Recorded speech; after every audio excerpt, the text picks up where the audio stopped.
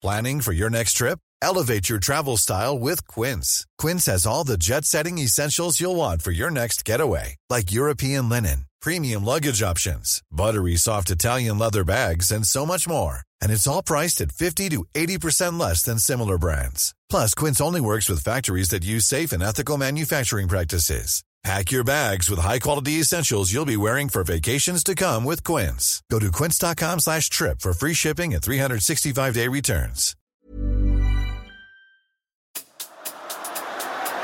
Spurs in full cry here.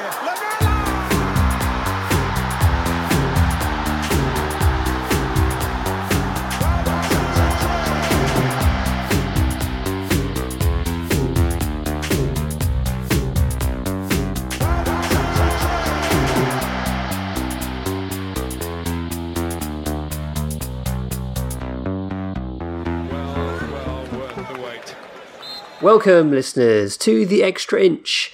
My name's Windy, and I'm joined by my sidekick and best friend Bardi. Hello, Bardi. Hello, Windy. And our tactics guy, and definitely not a non-dom. It's Nathan A. Clark. Hello, Nathan. What? Yeah, I forgot you don't follow party politics, so this would have completely passed you by. Don't worry about it, Nathan. Okay, it's all right, fine. sweet. Yeah, Okay. literally, don't worry about it. You're better off not knowing. Okay. This month, we're partnered with Humans of Purpose, a weekly podcast featuring interviews with purpose-driven leaders whose work is having a positive social impact and making the world a better place. Mike Davis's guests come from leading charities, social enterprises, purpose-driven businesses, but also include authors, politicians, philanthropists, and more. And I'd like to highlight the episode with Phoebe Gardner, who is the CEO of a company called Bardi. good name. Bardi are reshaping the global food system by transforming food waste into protein, oil, and organic fertilizer with insects. More important, I should say insect larvae, in fact. It's black fly larvae. Bardi, I thought this was a fascinating episode, not just because the company's called Bardi, which was fun.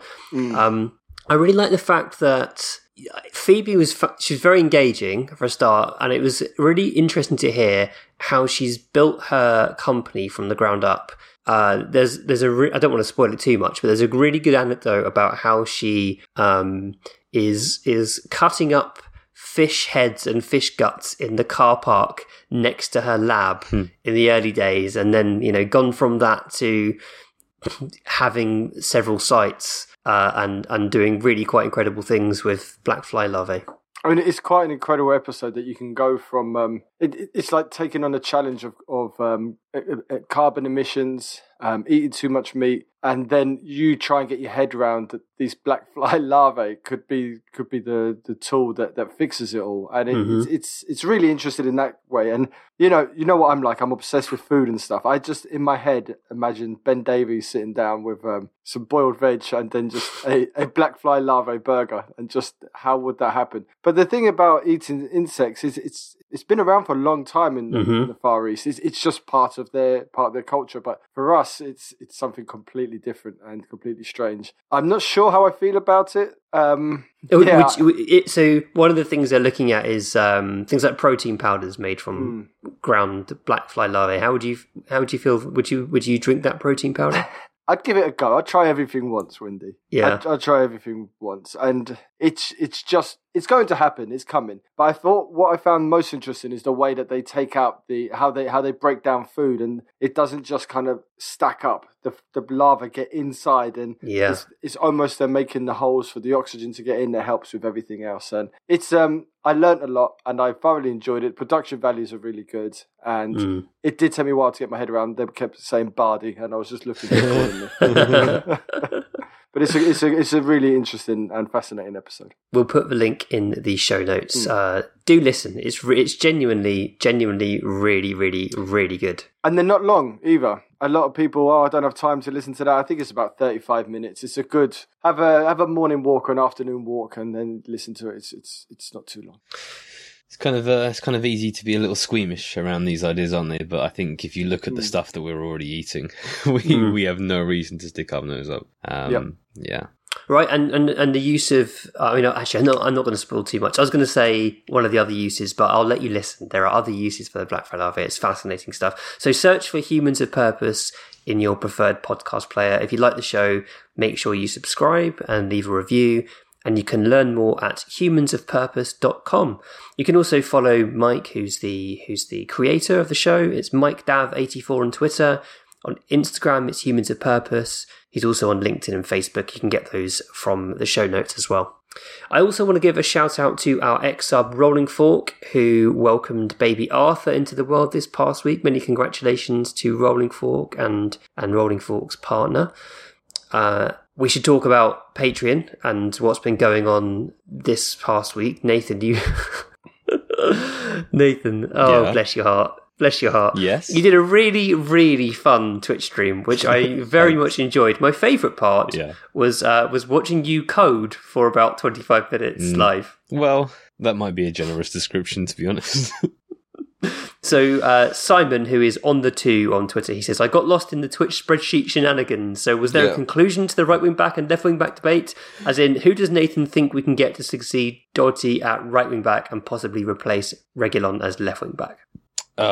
We're not that far yet, are we? No. Okay, so we are that far with my right wing back list because I did that back in January. Because I hoped that we might be looking on right wing backs back in January.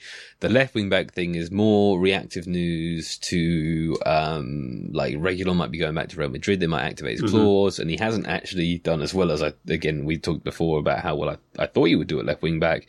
And Sessegnon beginning to develop as like a good secondary option, so you can feel a little more confident if there's turnover at left wing back. So now left wing backs are kind of on the transfer list. So we, in the Twitch video, which I have now managed to save so that it will be up there forever, I think. I was going to edit it, but like, you want the chat. If I do it again, I'll set it up so that the chat is in the actual video and then I can upload an edited version to YouTube or whatever. But, what we did is we created our long list. We broke it down into 3 parts. So we remembered some players that we like. We looked on Transfermarkt and searched through, appropriate left backs of a certain value range and added any of those to the list to look at in detail, although we did give them a quick sort of look over as we were adding them. And then I stumbled my way around some code that I thought I had already done quite a lot of preparation on, so that it would just be changing a couple of things there on the stream. But as ever is the case with coding, you always think you're just about done, and then the whole thing completely fails and you've got no idea why. That was always going to happen, but I kind of wanted that to happen. I kind of wanted to give an honest representation of what the process is, including the awkward stumbling and you accidentally switched 2 letters around and nullified, 3 hours work and all that kind of stuff. In future, again, if I do this in future, then I might sort of skip over that stuff a little bit, but I wanted to do a look behind the curtain. So if you want to watch me panic for 20 minutes over some code, you can do that. It was really good. It was still fun. Like, it was still good fun. And obviously some people got a bit fed up with how much coding there was involved and the viewers dropped off. But it was genuinely really interesting to see under the bonnet. What was amusing to me was like how many people were commenting on how basically this is their job. It's just shock horror. Lots of extra inch listeners are like in coding and computer science and that kind of thing. So it was like a busman's holiday for them. But yeah, I'm looking forward to the next instalment where we look in a bit more detail at some of those players and develop the shortlist, which will be behind the paywall, right? Yeah, so I think so, yeah. So we're going to have to do some match footage stuff, so that can't be on Twitch. Obviously, that's a great way to get our Twitch account taken down. I think there's probably going to be a bit of off-camera work that just doesn't work in live stream, which is like sending messages to people I know and talking to them and preparing the clips. And so I might come with like, here's the list of people I've taken off already and here's why, and now we're going to look further in detail. But again, I am about to move house, so I don't know if I'm going to be able to do that this week, and if I can't do it this week, then it might not be for a few weeks because I'm going to lose internet access and everything, so that's going to be interesting. You were referencing Rishi Sunak's wife. I was, yes. It's clicked. I worked it out. Sorry. There it is. I knew it was coming. I didn't. I thought it was something sexual at the start. I didn't know. That was the little tease. Okay. I was being a bit naughty, Bardi, a bit playful. Okay. And Bardi, you are off on holiday and looking for a football book. Yeah, I am. I'm looking for something to. I know all the big ones. I've read all the big ones, but I'm not interested in the big ones. I'm looking for a niche book by an author who's just trying to get his name out there, and that's kind of what I'm looking for. I'm also on the lookout for writers. If you've got something you want to write about Tottenham, something to say, then please drop us an email at podcast@theextrainch.com. Yeah, I think so. That's right. Yep. And, we pay our writers, so yes. we might need a sample of your work or a link to something you've written before, so that I mean, don't want to sort of lead you on and you end up writing a piece and we go, yeah, it's not quite what we're looking for. So but email us and Bardi will chat to you. Yep. Yeah, I mean, I think the Patreon is in a really good place, boys. It's the content we're producing. I feel incredibly proud of at the moment. Straight off the training ground with Chris Summersell is so fun to record, and Chris's insight is terrific. It's really great, and we've produced 44 episodes of that now. Which is, I mean, it's crazy that's happened. It's flown by. So look, if you've not subscribed to our Patreon before, you could subscribe for a month and binge all the content that's on there. Nathan's analytical videos, although they are sort of players linked and whatnot, that they're still watchable now. It's not like they've got old and stale. They're all still relevant. So you could binge it all. Most of them are still relevant. I wouldn't say all. Some of them are like Nuno, specific details not. about like what we're going to do under Nuno and stuff like that. But a lot of it has rewatch value. It's a tough binge, I reckon. Like there's been some series that I've binged that have been like pretty intensive, pretty detail orientated. But I reckon watching like 5 solid hours of tactical analysis will melt your brain. But if that is what you want to do, then we fully invite you to do as a mystery person did and immediately cancel your renewal the second after you've it's really common. It's really common that people do that because they want to try it out for a month, which is fair enough, and they don't want to be charged again. So it's £6 a month, which is the price of a pint in London nowadays, isn't it? Patreon.com/the extra inch, and obviously in subscribing you are also supporting us. You're making this viable for us. This is Nathan's job. This is Nathan's only job. Bardi and I do this as a sort of side project. One day, perhaps we'll be able to go full time, but for now we can't. This is Nathan's job. We fund him to do this analysis, and you're supporting that. I mean, if I do go full time, does that make you my boss, Chris? In some ways, it'd make you my boss. That's what I've always wanted. How would you feel about that? Yeah, I'd have a word with you. I'd pull you aside and have a little whisper in your ear, mate. Would you? You give me some targets at my appraisal? I'd give you some automations to follow. I like it. Let's talk Aston Villa. Another comfortable win, right? Yeah. Look at the scoreline. Definitely easy, no problem, never in doubt, etc. Little different this one, little different. Although the second half wasn't. That's First half was slightly taxing. We'll start with the lineup, like we tend to do. And there was a surprise in the lineup. Actually, there was, I'd say, quite a significant surprise. Although in hindsight, perhaps less so. We ran a poll last week on the Twitter at the Extra Inch. I wanted to find out whether people thought Conte would pick Reguilon or Sessegnon at left wing back, now that they're both fit, and also who people would prefer to start at left wing back, Reguilon or Sessegnon. People thought that Conte would pick Reguilon by 51% to 49%, so really, really tight. And people would have preferred Sessegnon, which I was surprised at, 60 to 40. A stunning insight to the type of people who follow the Extra Inch Twitter account, in my opinion. Yeah, possibly right, I think. And of course, Conte picked neither. He picked Emerson Royal, right wing back, Matt Doherty, left wing back. Bardi, what did you make of that selection? I think it was probably fitness related. Yeah. They both had strong games against Newcastle. Reguilon's just coming back. Sessegnon, we know he's liable to break down when he's fully fit, let alone when he's half fit. So I think it just made sense to keep those two. And as you saw, we were able to switch it up this time. We had to bring on Reguilon. So let's talk about that. So I watched this match once again on a delay. I was watching on Sky Go, so I put my phone over the other side of the room. I didn't want any distractions, didn't want to know about any goals, etc., etc. And I was getting quite irate at my laptop, which is on my lap.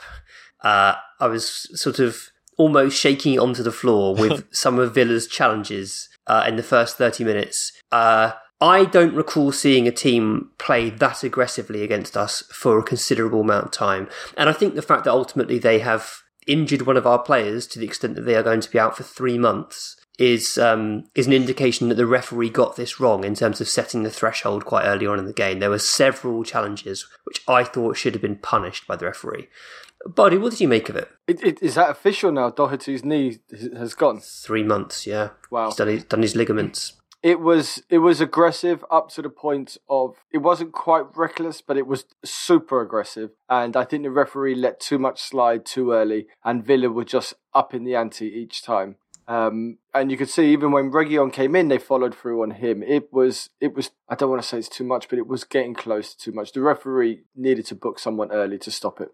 I thought that Steven Gerrard's Aston Villa came with some really interesting ideas to approach this game. They used a diamond shape to simultaneously have pressure on our centre-backs and also overload us in midfield.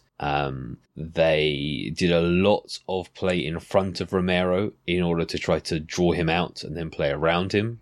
And they also very clearly made a conscious decision that for whatever reason, one really good thing to do against Conte's Tottenham is to foul the shit out of them and try to hurt them. Now, whether that is because they think that we are like weaklings who will cower away from a physical challenge, whether they think that that our pattern play breaks down under physical pressure and you can lock us into our thirds with just hard tackles, whether they think that that's a good way to like get Højbjerg and Romero boiled so that they then commit a red card challenge or whatever, but Gerrard has clearly identified something, and I don't know which or why, because I don't think it's something that I've noticed or can recall on demand. But that was clearly one of the key tactical things. Going into a couple of weeks ago, Gerrard spoke about Saka playing so much football so young and getting fouled probably by Villa players, and he said, look, I've had 16 surgeries, I can barely get in the gym, and he needs to toughen up, which is pretty fucking grim, really. It means that, maybe we need to reconsider what we're doing to these young men and the pain that they're going to live with for the rest of their life. Maybe you think that's what the money's for, but that seems a little dark to me. Yeah, I mean, there was a clear plan there. I still don't understand what the idea was, but as much as you can critique Gerrard, and I think you can, and as much as you can critique Villa, and I think you can, it can be undone by good officiating, and the referee has. I appreciate the thing is the thing with saying this is that like it's the first hard tackle that puts Matt Doherty out, and then a whole other bunch come after that. So it's not like it built to a point where Matt Doherty went off injured, although he stuck around longer than he should have done on the pitch. So it's kind of hard to say like the referee allowed them to get to a point where they fouled Matt Doherty, but the referee allowed them to continue past the point after they've badly fouled a player, and the first booking he gave after all of that was for Højbjerg for not pulling someone's arm. So the referee has really failed to clamp down on the challenges there, and I think that he takes the first blame before Villa and Gerrard do. I thought there was more tackles before the Doherty one. I thought that was a culmination of it. You could sense it. Villa, it was almost a very kind of early Steven Gerrard kind of days performance where they were just lunging in and going for everything, and that's how Gerrard played. Maybe perhaps before he had his 16 operations. Ultimately it played into our hands because there's no way you can keep up that intensity. There's no way you can fly around like that. And I think the most important thing for Spurs is what played out is we stuck through it. We got through it. We remained calm, even though in the face of aggression we could easily have lost our minds. We remained calm. Romero didn't get booked. I mean, that's an incredible feat considering the amount of aggravation that's happening around him. And we got through it. And Villa's chances that they keep going on and on and on about were chances created through chaos. Violence. And created through violence, created through chaos. And it's not like they were able to tear us apart by good play or outdoing us. And ultimately, their aggression led to their downfall. And yeah, there's no quick way to success through darkness. It just doesn't work. The other potential purpose for that approach, Nathan, I thought was getting the crowd up. as early as possible. I think they've had a bit of a lull. You know, Gerrard came in, initially had a lot of success, seemed to have turned things around. Coutinho comes in, he's scoring a few goals, they're looking really good. And then they've had a bit of a lull. They've had a few games where they've looked like they don't understand what their best team is, they don't understand what their best system is, they've changed things around, and they haven't been able to get it right. And I think Gerrard wanted to get the crowd up straight away. And one of the ways of doing that, you know, with the same I was going to say at the Tottenham Hotspur Stadium at White Hart Lane, with the same, you know, big tackles, get the crowd on the side, and it's part of football, rightly or wrongly. Cash's tackle on Doherty is the type of tackle that many pundits would like to see clamped down on. It's the sort of scissor tackle where you've got one leg behind the leg and one leg in front, so he's kind of pushing his knee one way and also the other way simultaneously, and of course at high speed and velocity and force that's going to do some damage, and it has done some damage, and I think it's not acceptable that's like not a booking at least.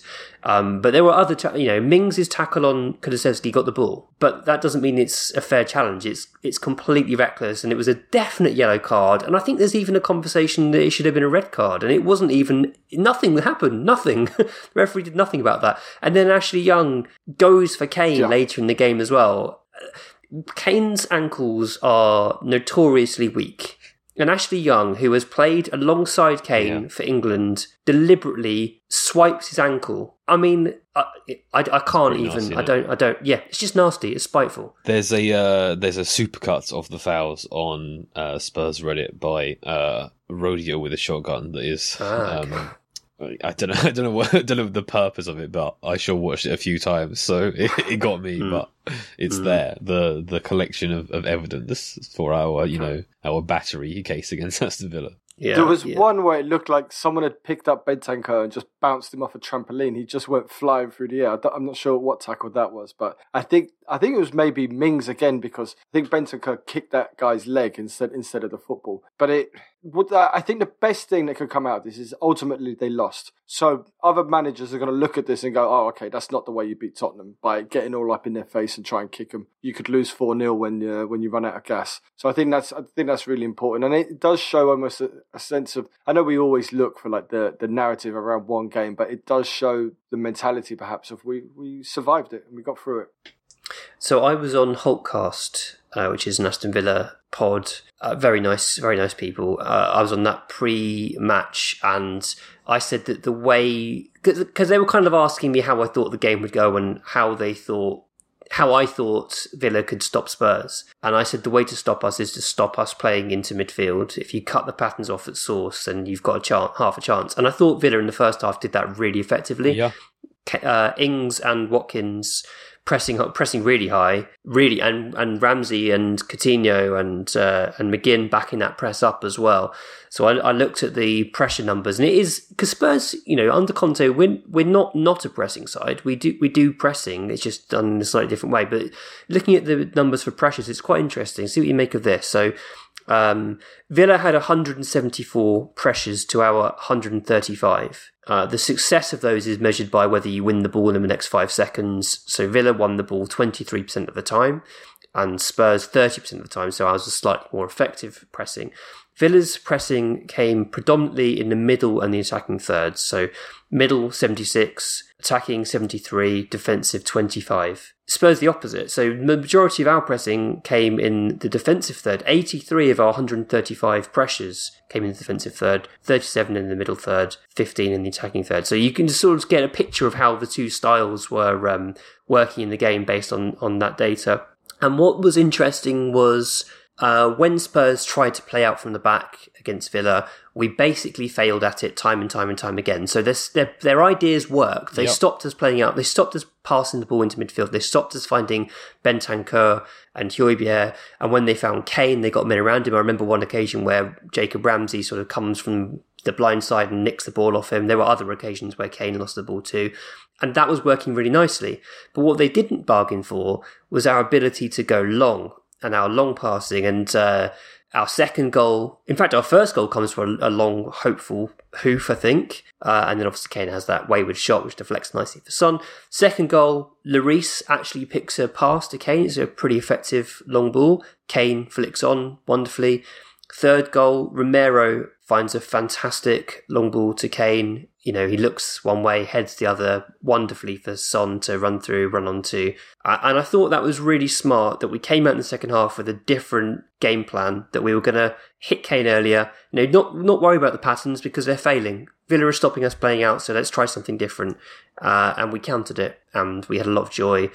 You know, not many defenders are going to be able to live with Son in this form. His pace is very difficult to defend against at the best of times. When he's in this form, where he's running onto everything, timing his runs perfectly, finishing in the kind of typically elite way that Son finishes in, teams are going to come unstuck. But I did think that Mings and Konsa were particularly poor, to be honest. I know you've already mentioned the second half goals, but I'm worried we might skip over our fourth goal. Oh, so, what a goal. What a goal. I truly believe it's one of the best team goals I've seen Spurs score in many, many years. There was one where we scored against QPR where I think we did 100 passes at home and we scored from it. And that was a good team goal, but that was a bit slow and ponderous. This was something else altogether. And not only that, it involved Emerson Royale, who gets a lot of stick. And him and Romero, Kulusevski, they really combined nicely. Did Højbjerg get involved in this? Did he get a touch? I mean, look at them. Højbjerg's getting involved as well. And it was a beautiful, beautiful goal. Constructed it right by the corner flag and took us all the way up the pitch. I love how it just never really moved out away from the right flank. It just followed that train track the whole way down. And it was a wonderful goal. And I was away this weekend with a few of the Fighting Cock guys. And it was that when we saw Romero and Emerson combine, it was just like, ooh. And then as it builds, it was a magnificent goal. And then it ended in us scoring a goal. It was a fantastic flowing move. And it's how far we've come from the time under Nuno to where we are now. And I think that goal kind of sums it up. And that's not just automations. That's also some inspiration and some variety in there. And just the ability to be able to pull it off and the skill and the technique. It's a wonderful, wonderful goal. Kulusevski for that goal was just fantastic. Obviously, he's already scored a brilliant goal of his own by that point, but I think his involvement in the fourth goal was the most impressive thing he did in the match. It was so good. Just, you know, he's able to chop back. You know what he's going to do. You know he wants it on his left foot, but he still does it anyway because he's so good. He shifts his weight so quickly and he feints so nicely. But he's already done a bit of skill in his own half and then kind of gets onto the ball at the other end and does that. Sends the defender for a hot dog and then puts it on a plate for Son, who, to be fair, tucked it away effortlessly as he does at the moment. And it was nice that Son kind of ran away to celebrate and then wanted to find Kulusevski and he's like pointing at him as if to say, that's your work. You did that. It was a really nice second half performance to watch after a tricky first half where, I'm not going to lie, I thought Villa were the better team, but I was glad to see them punished for their aggression and violence. And also Hugo's incredible performance in net kept that clean sheet for sure. So we had a question about Hugo. Let me dig that one out. Son Renati, who actually I think is Bardi's alt account. How important was Hugo against Villa and our team mentality to not just get a win in the bag, but a 4-0 thrashing? So yeah, Nathan, I thought that... So Lloris made a couple of saves in that game that I thought were really impressive. The Ramsey one...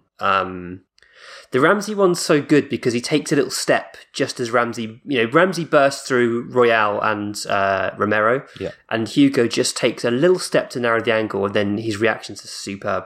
He was really outstanding. I mean, he didn't look his age, or certainly his experience or his years at Tottenham, did he? He looked outstanding. And we've had some trouble recently with his ball playing, but this is the other side of him, and we talk about what we're going to do after Hugo and you know, players who can play the ball or collect crosses, but he really won us that game. Like, Son had a hat trick and Lloris is my man of the match, you know. And with that, like, Villa really overexerted themselves pushing. They felt the momentum, they felt they were on top, they felt they were getting the chances, and they went all out.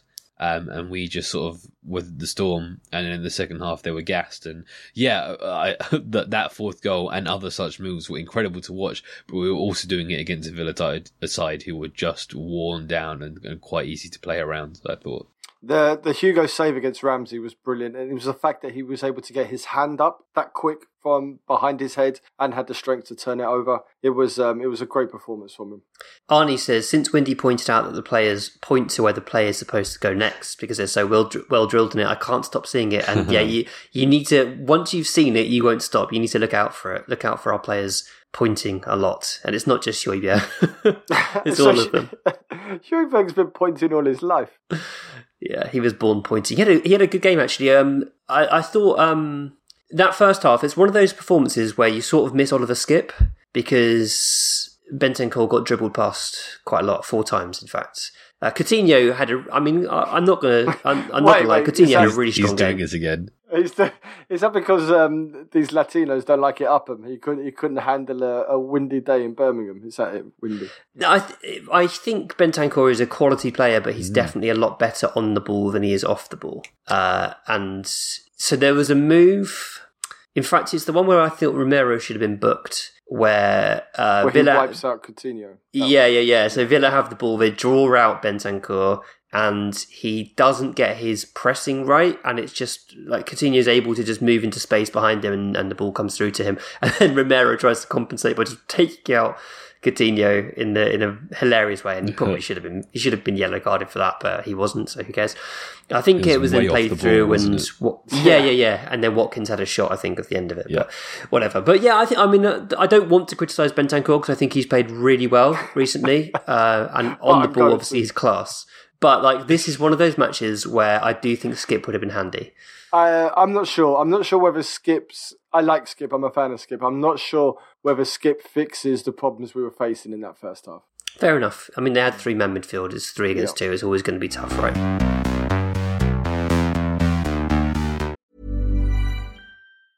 Ryan Reynolds here from Mint Mobile. With the price of just about everything going up during inflation, we thought we'd bring our prices down. So to help us, we brought in a reverse auctioneer, which is apparently a thing. Mint Mobile Unlimited Premium Wireless. How to get 30, 30, how to get 30, how to get 20, 20, 20, how to get 20, 20, how to get 15, 15, 15, 15, just $15 a month? Sold! Give it a try at mintmobile.com/switch. $45 up front for 3 months plus taxes and fees. Promo rate for new customers for limited time. Unlimited more than 40 gigabytes per month. Slows full terms at mintmobile.com. Planning for your next trip? Elevate your travel style with Quince. Quince has all the jet-setting essentials you'll want for your next getaway, like European linen, premium luggage options, buttery soft Italian leather bags, and so much more. And it's all priced at 50 to 80% less than similar brands. Plus, Quince only works with factories that use safe and ethical manufacturing practices. Pack your bags with high-quality essentials you'll be wearing for vacations to come with Quince. Go to quince.com/trip for free shipping and 365-day returns.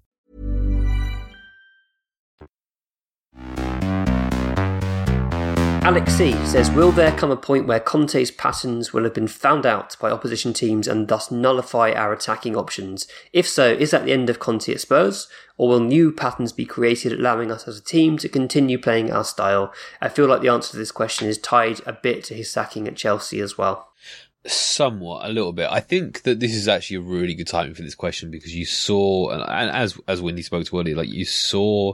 Plan B. You saw Plan B. You saw, first of all, Villa set up well around the patterns, come with various ways to attempt to handle us and do things like that. Not dissimilar to Southampton, actually. Sure. Yes, definitely. And like Southampton, we had a way to come out on top. Whether that is simply allowing the opposition to punch themselves out, whether that is taking up a more direct route, whether that is switching to a different set of patterns, being more counter-attack, whatever else, we have having a good goalkeeper, having a really good goalkeeper. That classic tactic. So yeah.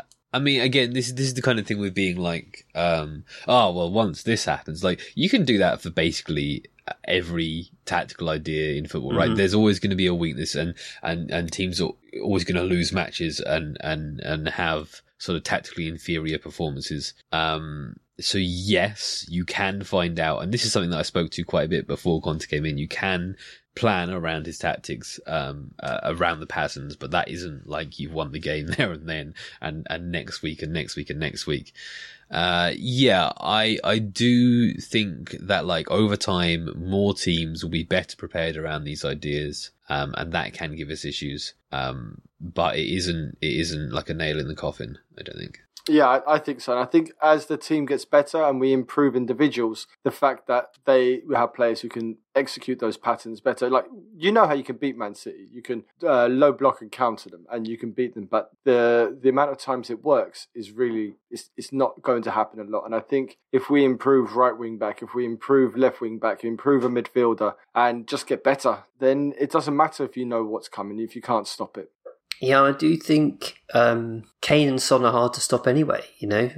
Kane, Son and Kulusevski are really, really hard to stop. The way they complement each other as a three, like every possible role is fulfilled between the three of them. Yes, yeah. That's true. That's true. Yeah. The next thing is adding sufficient quality to be able to rotate, isn't it? That's the challenge. Sure. I mean, I maintain that like Bergwijn would have been a better option to Lucas the entire time, of course, and that we should move Lucas on, and then Bergwijn is there as a decent option for all three of them. But then that's one player backing up three, and you want some more there, of course.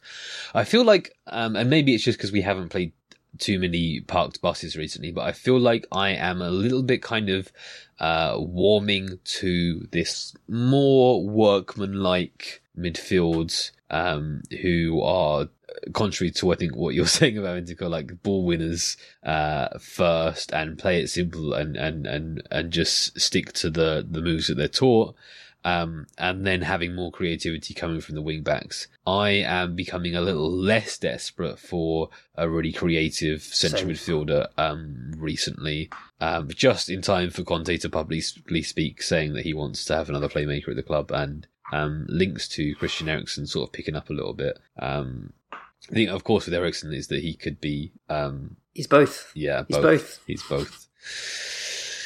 Anyway. I mean, he's perfect, isn't he? I think we should talk about Matt Doherty and that situation. I feel really bad for him, just as he's kind of hit his stride. You know, he's had a run of really decent performances, probably maybe 8 to 10 matches in a row where you've sort of felt really comfortable with him in the team, and he's a really looked part of the team. Obviously, he seems to be a popular member of the squad, gets on very well with Kane in particular.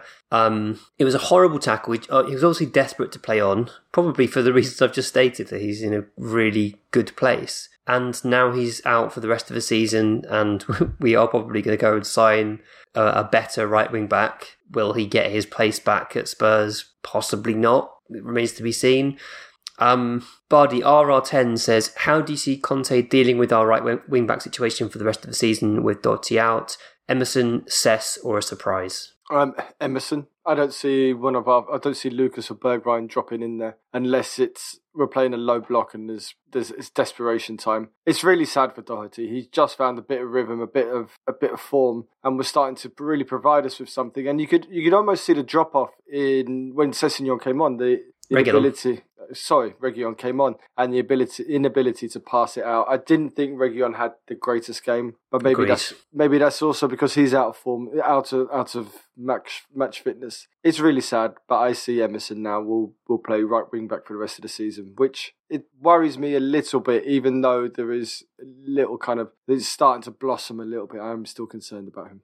I feel like there's a chance that Conte will use all three of Reguilon, Sessegnon and Emerson to cover the two wing-back positions and sort of give them roughly equal minutes, maybe. Sessegnon obviously has played on the right quite a lot in his career, but mainly higher up the pitch and not as a wing-back. But I don't think that stops him potentially playing some right wing-back if Conte felt that Emerson was not creative enough, for example, or didn't have the right final third movement, which I think is the key problem with Emerson. But I thought Emerson had an adequate game he wasn't. He was fine.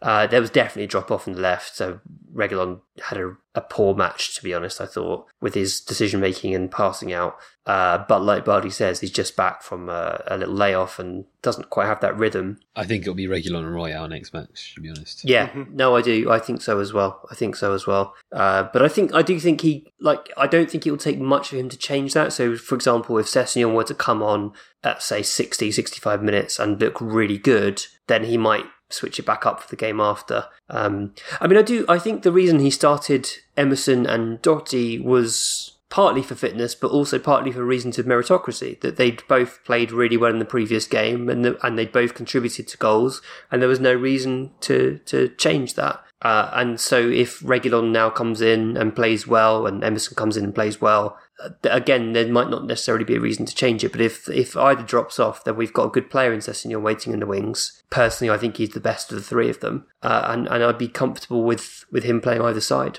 Also, I feel this injury to Doherty is bad news, obviously, especially for Doherty, but I think we're at a level now in terms of our general performance and the understanding of the patterns where it shouldn't impact us as much as it might have done earlier in the season if our first choice wing back had got injured, if that makes sense. Imagine if it does. Imagine if Tottenham fall apart because Matt Doherty got injured in 2022. You mean how Arsenal falling apart because Kieran Tierney got injured? Tierney's like a rounded, long-time respected technical footballer. Literally, you got me praising an Arsenal player, you bastard. Diz Willie says, after promising Brazilian wingback Okafu was victim of a cruel assassination attempt, is it time for his fellow countryman Lucas Moura to step into the role of right wing-back and bring the attacking chaos? No. Lucas on the far right, Bardi, what do you think? No. He doesn't have a first touch that I would trust in a tight situation. I don't think he's sensible enough to play right wing back, and just because he's fast doesn't mean he's a right wing back. It's just not going to happen. Imagine him Imagine him receiving just like a sideways pass deep in his own third, and then him just trying to do like a diagonal dribble all the way to like the opposite top left corner, like repeatedly. I want to see that in a testimonial. I don't want to see that in the Premier League. I think a lot of people are quite obsessed with the idea of Lucas being converted into a right wing back, and I suspect it's because of the Traore links. Yeah, and they sort of see them as, Traore was apparently signed that we were targeting him to play wing back, and so people go, okay, well Traore and Lucas are similar, so why not Lucas on the right? I just don't think I don't see it. I don't see the fit for the system. He's,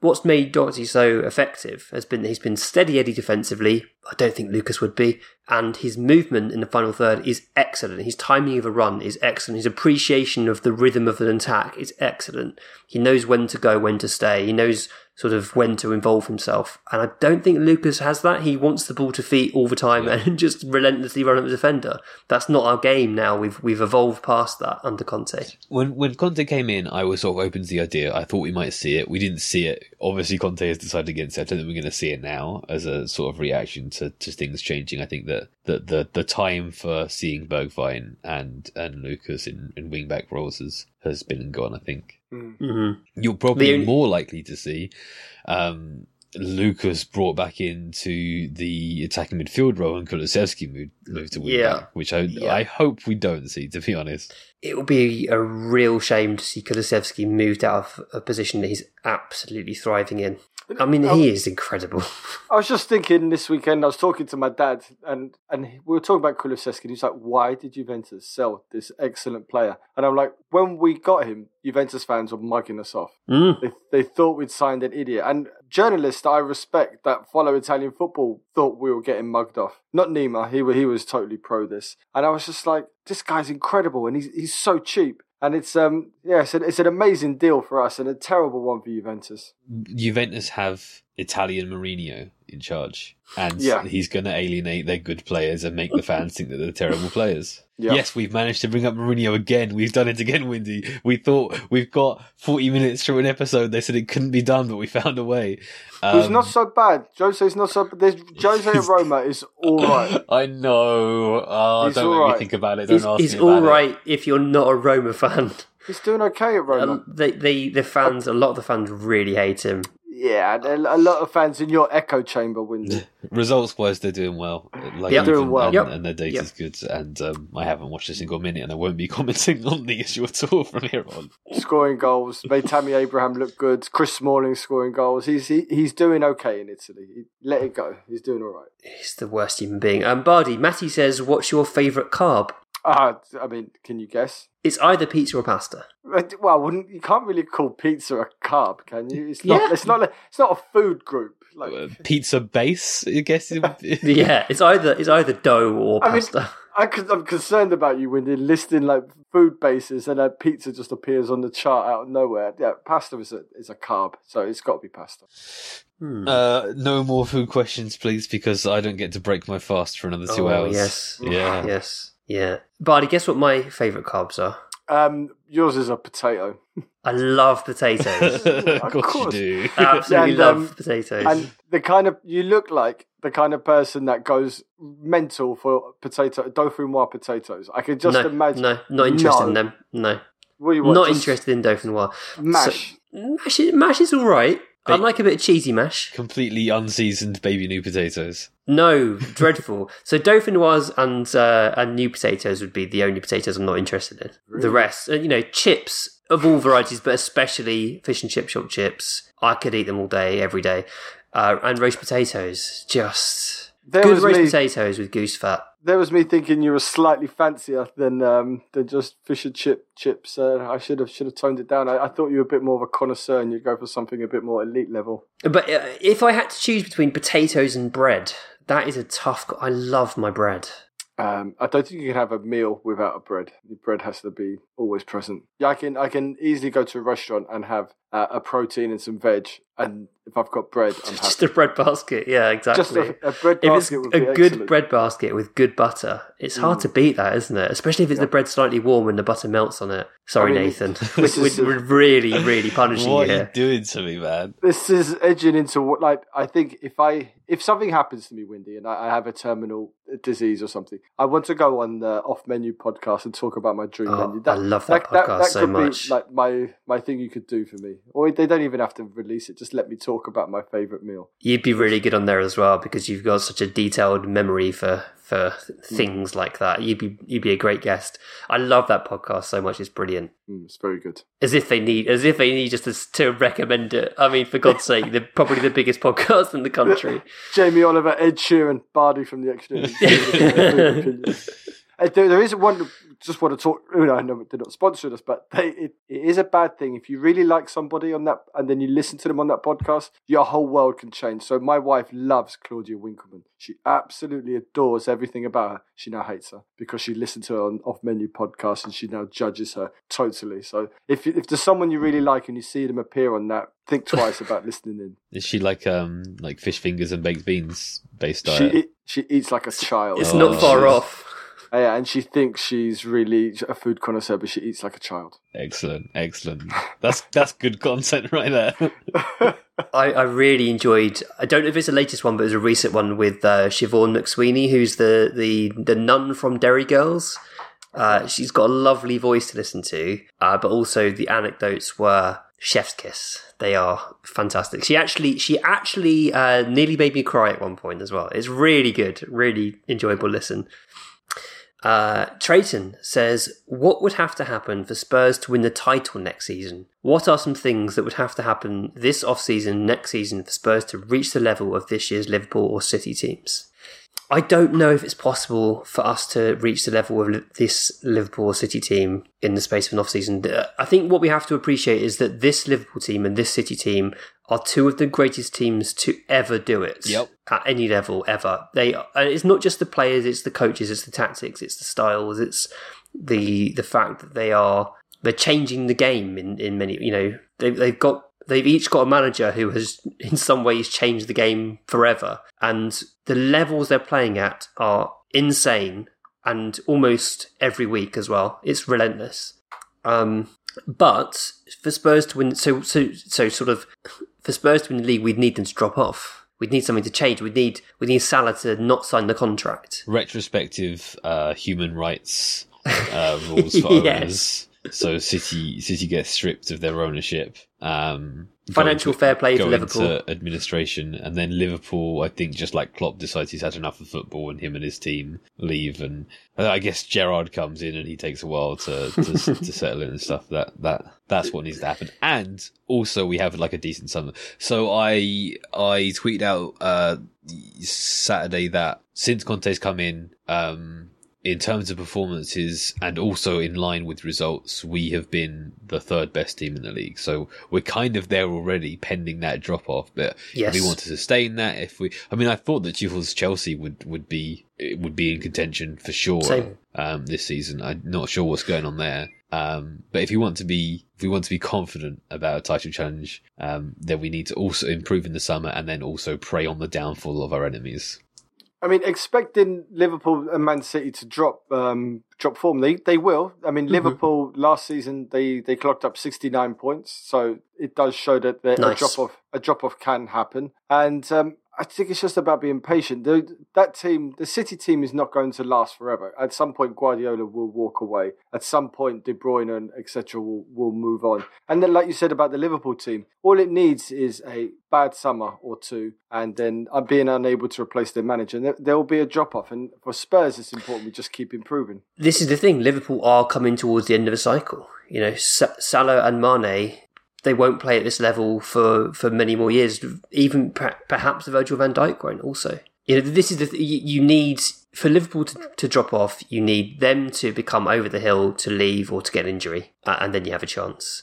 City is, Pep's not going to stick around that much longer. If they do win the Champions League, maybe he'll leave. But if they don't win the Champions League, maybe he'll leave. People age, teams change, managers leave, things happen, and this is why there's periods of dominance. Look at Man United, for example. Could you have even pondered a time when Man United were this bad when you looked at them under Ferguson? Right. It just doesn't happen. It's unable to. You can't sustain that stuff, especially not here in the Premier League, as a Sky pundit would say, because there is that much money and that much quality dotted around that it's impossible to do that. There's not a conglomerate owning this division like perhaps Juventus owns Serie A and Bayern, PSG, that kind of thing. There's too much in the mix. There's too many variables to mean that Tottenham to winning the league is impossible. It can happen. Just so like Nathan's Everton can get relegated. Exactly. Nathan's right. We need to make sure that we are third and comfortably third. And I think obviously we're already well on the way to doing that. Given the performances since Conte came in, we are the third best team in the league. We'll get better. We have to sort of future-proof that, is what I'm saying. We have to lay down the foundation to make that consistent and solid into next season. Future-proof it and improve it. And we're probably going to want more depth next season, right? If we're going to be competing in Europe and across cups as well. So yeah, exactly. And then if you're there, if you've kept up with maybe not all the points, but you're sort of 5 points behind, 6 points behind, 9 points behind even, and then there's a slip up, you have your Leicester moment and you get your glory. I think it's unlikely, but I think we are good enough under Conte, and certainly if we keep Harry Kane, that we can be there if something goes wrong. And that's about the best we can hope for, I think, at the moment. It's really exciting to be as good as we are at the moment, though. This is the best Spurs we've seen since peak Pochettino, by a distance. Mm-hmm. And it feels like we're not quite even at our best yet. There's more to come from this team, I think. As Bardi said earlier, you add a right wing back, add a real quality right wing back, and maybe a left wing back and left centre back. Whew, it's going to be good. It's going to be good. We'll end with this question. Frazzle says, what should Spurs do about Harry Kane's mini goal drought? So he hasn't scored in 3 games. He has had, I think, 5 2 and 3 shots, totaling 1.5 expected goals. So not too worrying on the underlying numbers front. And I think that is despite the fact that a lot of our attacking has been the kind of Mourinho thing where it's the ball over the top. Now the main difference, and this is a side note, the main difference is that instead of just playing one ball over to Son, there are 2 or 3 players making that run in behind. But we are seeing the element where a lot of the time Kane, the attack is so fast that Kane isn't catching up with it. But that isn't because he's slow and unfit and lethargic and the move is dying super quick or being scored super quick. well, it is that the move dies out before you get there. It's not that he's lacking the fitness. So there will be moves that end up being slower, and then he's going to be there for them. So I'm not worried about it. I agree. I think I was thinking the other day actually when he was putting up ridiculous goal numbers for season after season. Remember how many goals were headers? It doesn't feel like he scored many headers this season, and it's because we're not very good at crossing generally. Imagine we have better crosses, and imagine how many more goals Harry Kane is going to score. That's quite an exciting prospect. Bardi, are you at all worried about Kane's mini goal drought? No, not really. If you think 7 goals have come from his boot, he's created 7 goals. I think personally for him, is probably bugging him a little bit because he likes to score goals and he wants those numbers. But in terms of how we're playing, he's still so good and so important to us that it doesn't concern me. He's not the one putting the ball in the net. Harry Kane hat-trick against Brighton on Saturday. That'd be lovely. That's what we can look forward to. Because the beautiful thing about that is we play first, and if we can get a result there, it really puts pressure on everybody else. And you know how good we are at putting the pressure on. There's no one better. So check out Humans of Purpose. Search for Humans of Purpose on your podcast player. If you like it, make sure you hit the subscribe button, leave Mike a nice review, and you can learn more about the show at humansofpurpose.com. You've been listening to The Extra Inch. Thanks to Nathan A. Clark for production. Thanks to Bardi for being Italian. Thanks to Adam Gardner for the artwork. Thanks to David Lindmer for our intro music. You can find him on Twitter at DavyShambles and his SoundCloud D Lindmer. Do check him out, he's great. Follow us on Twitter and Facebook at The Extra Inch. Email us via podcast@theextrainch.co.uk and subscribe via your usual podcast platforms. And if you do enjoy the podcast, consider leaving us a rating and review. That would really help.